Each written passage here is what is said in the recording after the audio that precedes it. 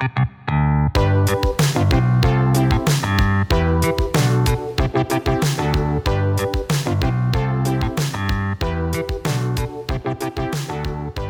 and gentlemen, welcome to the Confluence Cast presented by Columbus Underground. We are a weekly Columbus-centric podcast focusing on the civics, lifestyle, entertainment, and people of our city. I'm your host, Tim Fulton. This week, at the risk of sounding like a broken record that you have heard before, voting is important. On the occasion of next week's midterm election, David DeWitt, the editor-in-chief of the Ohio Capital Journal, sat down with me to discuss how the political landscape has changed in the last 2 years, the Ohio Supreme Court races and the issues that will be decided as a result of them, the Ohio governor's race, of course, the U.S. Senate race, and why it is so important to vote. You can get more information on what we discussed today in the show notes for this episode at theconfluencecast.com. Also, the Confluence Cast is on Patreon. Find out how to support this podcast on our website, theconfluencecast.com, or at patreon.com/confluence. Enjoy the interview. Sitting down here virtually with David DeWitt, the editor-in-chief of the Ohio Capital Journal. David, how are you, sir? I'm doing well. Thanks for having me, Tim. Absolutely. Long time listeners of the Confluence Cast will remember we talked about the state of Ohio politics in an in-person interview. Happened to be, I just looked at my email, February 2020. What a slightly different time that was. Can you give, actually to start, just a high level, where are Ohio politics and how have they changed and how have they not changed in that time? Well, we've seen a lot. Starting in March 2020, we had COVID really gearing up here in the United States, and we started having our lockdowns, and we saw all of that play out. That summer was the George Floyd protests. And so we saw a variety of things happen. We saw attacks from the legislature on the governor's authority over emergencies. We saw attacks from the legislature on lockdowns, on vaccinations, on all of that stuff. We've also, in the last year and a couple months, seen a whole redistricting process play out after the last U.S. Census. The redrawing of Ohio's maps are for our state house and state senate, as well as our congressional delegation. Mm-hmm. All of that culminated in a battle with the Ohio Supreme Court. A bipartisan majority on the Ohio Supreme Court shot down every map that was proposed and passed by Republicans along party lines. So all of the maps ended up being declared unconstitutional, a total of, I think, 7 times by the court, in 7 different rounds. Eventually, a federal court forced the voters to use one of those partisan gerrymandered unconstitutional maps, and then the congressional case dragged on so long that we were forced to use those as well. So now we're looking at a November 8th election where Ohio voters will go to the polls and cast ballots in districts that have been declared unconstitutional by a bipartisan Supreme Court numerous times. And we're going to have a whole other redistricting process coming up next year because these are only one-time shots because this still hasn't been resolved. So Between COVID, redistricting, battles over health department, public health, an economy that's taken wild undulations, there's been a lot happening since we last talked. Ohio's a pretty exciting place these days, I guess. Now, I don't know that it's explicitly different from other places, but certainly the redistricting has been a unique thing to watch play out. And along those lines, just to sort of skip ahead, we're talking today about the statewide issues that voters are going to be voting on. Those are specifically elections or re-elections of folks. That redistricting process is going to be addressed by a newly seated Ohio Supreme Court. Can you talk about sort of first of all, what's inherently going to change based on losing one of the justices and how they stood on things, and then where we stand with the 3 races that are coming for that? Yeah, absolutely. So right now you have a 4-3 Republican majority Ohio Supreme Court where party affiliation was never listed on the ballot previously. Hmm. What's happening now is Republican Chief Justice Maureen O'Connor is forced to retire due to age under Ohio Revised Code, and so she has to step away. Maureen O'Connor has been the swing vote on the court, Hmm. especially in these redistricting cases, but in a number of other cases too. She has, in the redistricting cases, um, decided with the majority, with the Democrats on the court, to strike down these maps. Now she's going to be out because of this forced retirement. Running to replace her are two current justices, Jennifer Brunner, Democrat, and Republican Sharon Kennedy. And for the first time ever, their party affiliation will be listed on the ballot this year. That was Hmm. a change that the legislature made for this election cycle and going forward. And so they're going to battle for the election as Chief Justice. If one of them loses, they'll just resume the spot that they already had in the court. Okay. And then you have two other Republican justices who are running for re-election. This is Pat DeWine and Patrick Fisher, and they're facing challenges from Democrats Terry Jamison and Marilyn Zayas, and who are appellate court judges. And so, depending on what happens, if the Republicans, who are currently, according to a poll that came out today from Baldwin Wallace, the Ohio Pulse poll, all of the Republicans in these three races are leading by between 7 and 8 points. So Hmm. 7 points for Kennedy, 8 points for Pat Fisher, and 7 points for DeWine. And so what you could end up with is another 4-3 Republican to Democratic court, but this time without the swing vote, without Maureen Hmm. O'Connor acting as the swing vote. And so it'll just be a hard line 4-3 Republican Supreme Court if these polls are indicative of what happens on election day. And so there are a lot of issues at stake with this, though. That's why these Supreme Court races are so huge. Not only is redistricting going to be coming to a head, but Ohio's current abortion ban that's being challenged at Hamilton County Court is most Hmm. likely to make its way to the Ohio Supreme Court. And Ohio Republicans have been talking about making plans to do a full abortion ban, either in lame duck or early in 2023. That surely will be challenged and will make its way to the Ohio Supreme Court.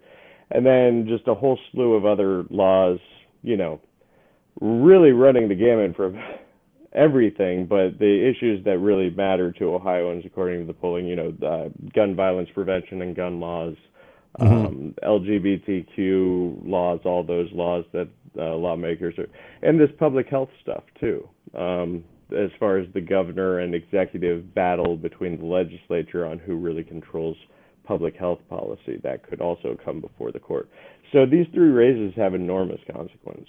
And given that we're electing a governor and that we're also electing a net new senator, these races tend to not be as much in the spotlight, right?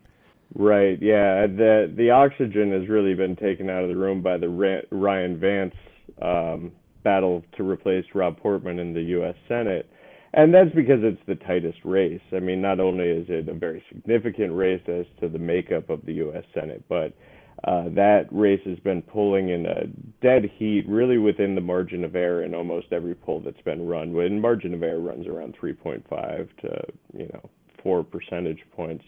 So it's either Vance up by 2 or 3, Ryan up by 2 or 3 in every poll. So that one's really tight. And most of the other races are not. I mentioned the Ohio Supreme Court races. There's 7-8 point. That's a solid lead outside of the margin of error.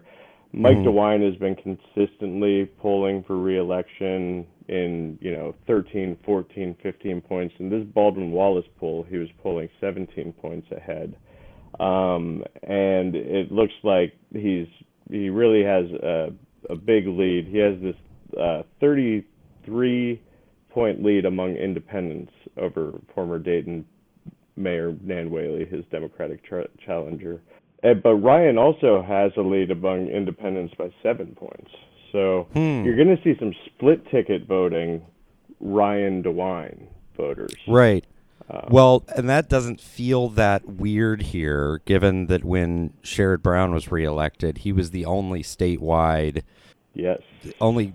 Democrat on the ballot that won that night. It was not really a very fun party to be at. Right, and there was actually two. They were not listed on the ballot as Democrats, but two of the Ohio Supreme Court races that year went to Democrats. Melody Stewart and Michael Donnelly, but they didn't have party affiliation. So that made it really about slate cards and who was informing their voters who to vote for. Now there is party affiliation, so that changes the whole game of the Supreme Court races. Interesting. Can you dig a little bit into what's the sort of the narrative around? I want to save Ryan Vance for the end. But talk through what's the narrative around the governor's race. I'm thinking specifically about the fact that there hasn't been a debate and the issues that each of the candidates are sort of bringing to the fore as issues that they're running on. Yeah, so Mike DeWine is running mostly on his record he's pointing to his various initiatives as governor, a lot of the stuff that he's done administratively, what he would call his record of, steady hand at the wheel, that type of stuff, playing into his incumbency advantage, which is where you get to distribute a lot of money to a lot of communities. Most of it's coming from ARPA, but he's doing these initiatives. And really his goal right now politically, because he has these 13, 14-point leads, is to just kind of keep his head down and not mess up. And that's why he doesn't really want to debate, because debates are all about getting clips and something to go viral, something newsworthy. And DeWine doesn't really want to make a lot of splashes right now, but he wants to coast through the next 2 weeks. Whaley has shifted her messaging several times, throughout the campaign, trying to see where she can make a dent. So she's gone after the public corruption stuff, the First Energy bailout, political bribery scandal, which hasn't implicated the governor directly, but it's implicated a lot of people has surrounded himself with, and people he's appointed, such as Sam Randazzo, to the Ohio's main utility regulator. So she's gone after that corruption stuff. And then after the Supreme Court decision in the Dobbs case this summer, she's really been hammering him on the abortion rights issue and the legislation that he signed that has caused these really terrible, heartbreaking situations that we've reported on at the Ohio Capitol Journal, women who wanted their pregnancies going under these terrible conditions where they're forced to endure instead of getting medical treatment that they need. And then, obviously, child rape victims who have had to flee the state to get medical care. And so she's hammering him on that stuff. And she's also been hammering him a lot on his refusal to debate. 85% of Ohioans or thereabout want debates. They support debates. So she's been calling him out a lot for not being willing to face the public and be accountable for the laws that he's signed and the things that he's done.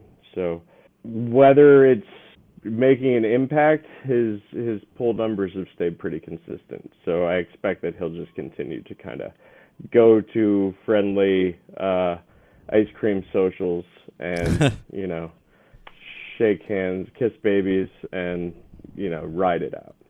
Well, and again, it's the power of the incumbency, right? Yeah.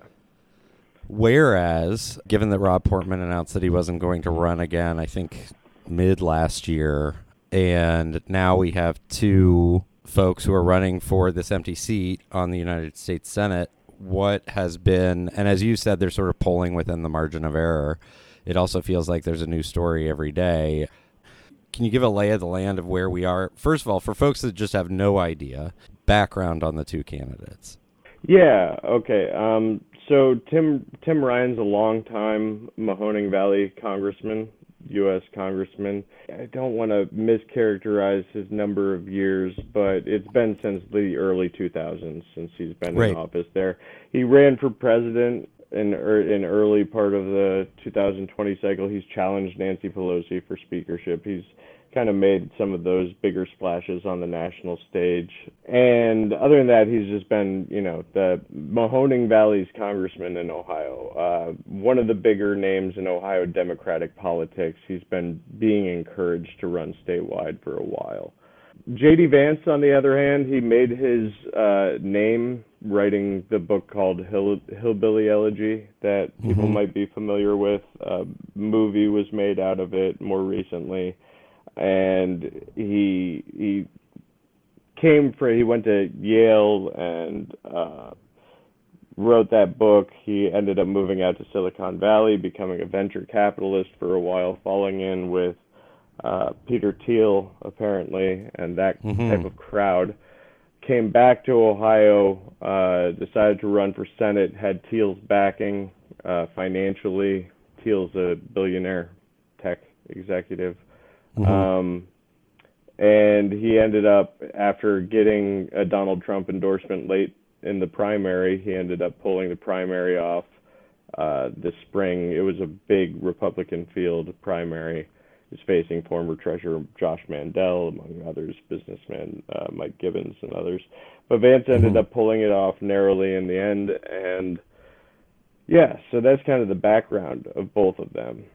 As far as the pitches that they're making, it's been an interesting. So Tim Ryan has really been leaning into kind of. It's almost it's a page out of Sherrod Brown's book with his own kind of twist on it. He's really trying to appeal to the the blue collar Ohio everyman type of sensibility. He's making ads where he's saying, culture wars, I'm not your guy. If you want to talk about American workers, this is what I think we need. He's taken on trade policy. He talks about China a lot, and trade policy and looking out for Ohio workers.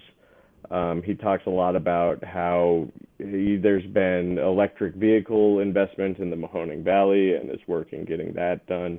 And he's really trying to send a message of regeneration of these forgotten about Midwestern areas. And that message, there was a good article that we ran today from ProPublica kind of talking about this stuff.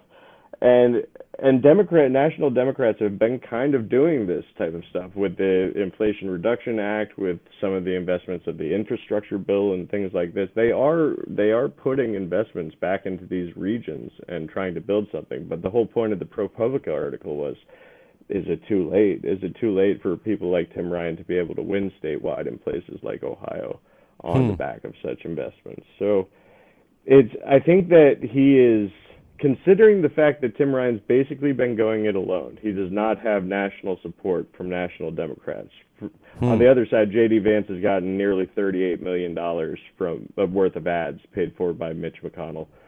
Tim Ryan has not had anything like that, although there is some late game trickling in, like $3 million ad buy here, $4 million ad buy there by national Democratic groups, but not official ones.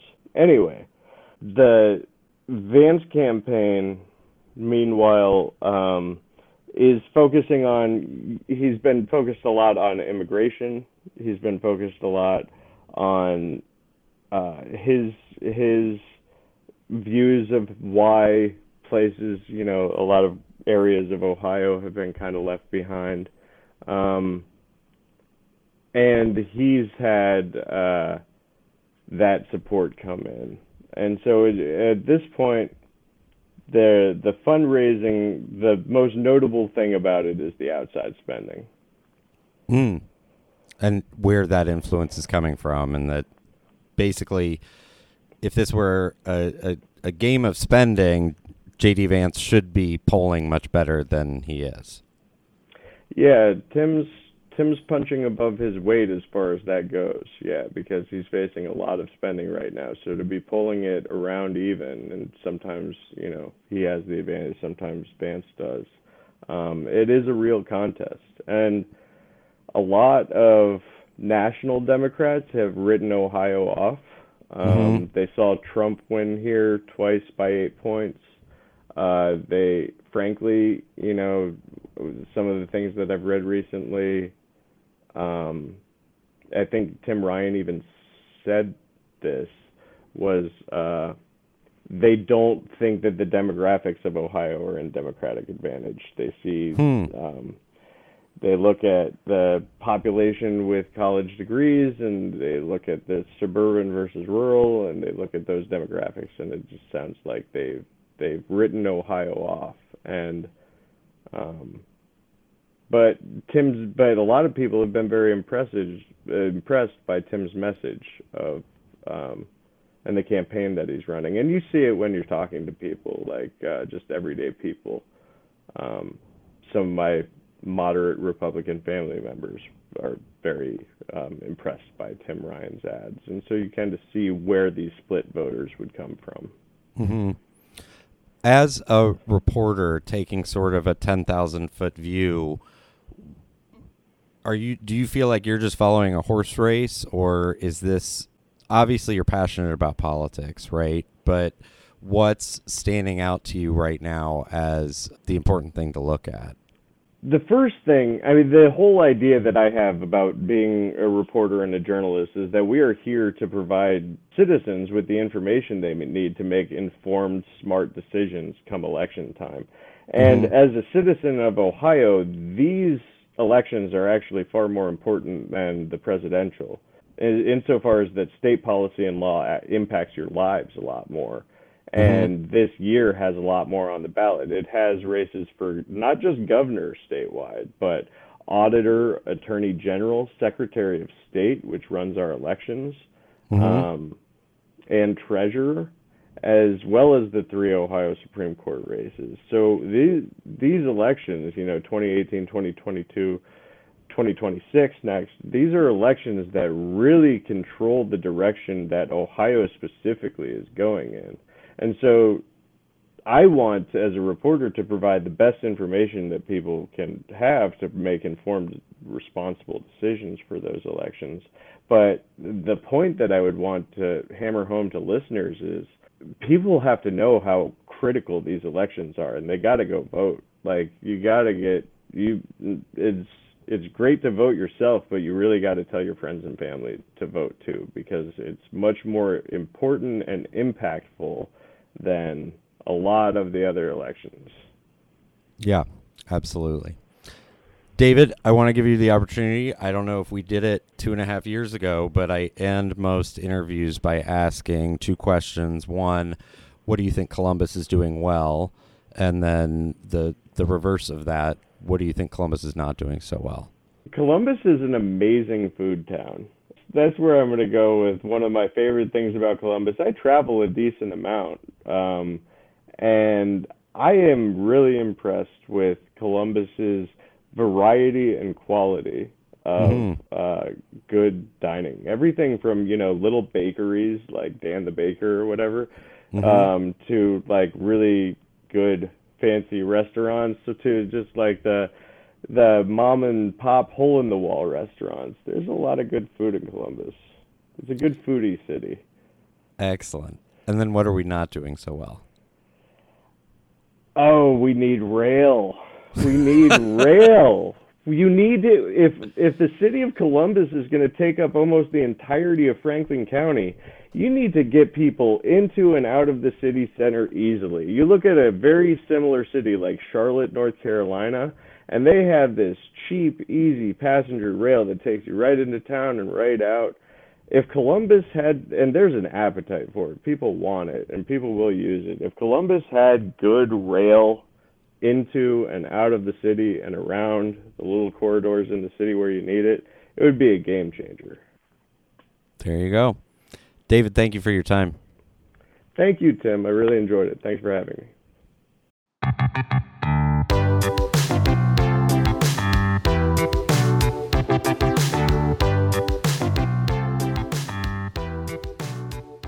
Thank you for listening to the Confluence Cast presented by Columbus Underground. Again, you can get more information on what we discussed today in the show notes for this episode at theconfluencecast.com. Please rate, subscribe, share this episode of the Confluence Cast with your friends, family, contacts, enemies, your favorite political reporter. If you're interested in sponsoring the Confluence Cast, get in touch with us. We can be reached by email at info@theconfluencecast.com. Our theme music was composed by Benji Robinson. Our producer is Philip Cogley. I'm your host, Tim Fulton. Have a great week.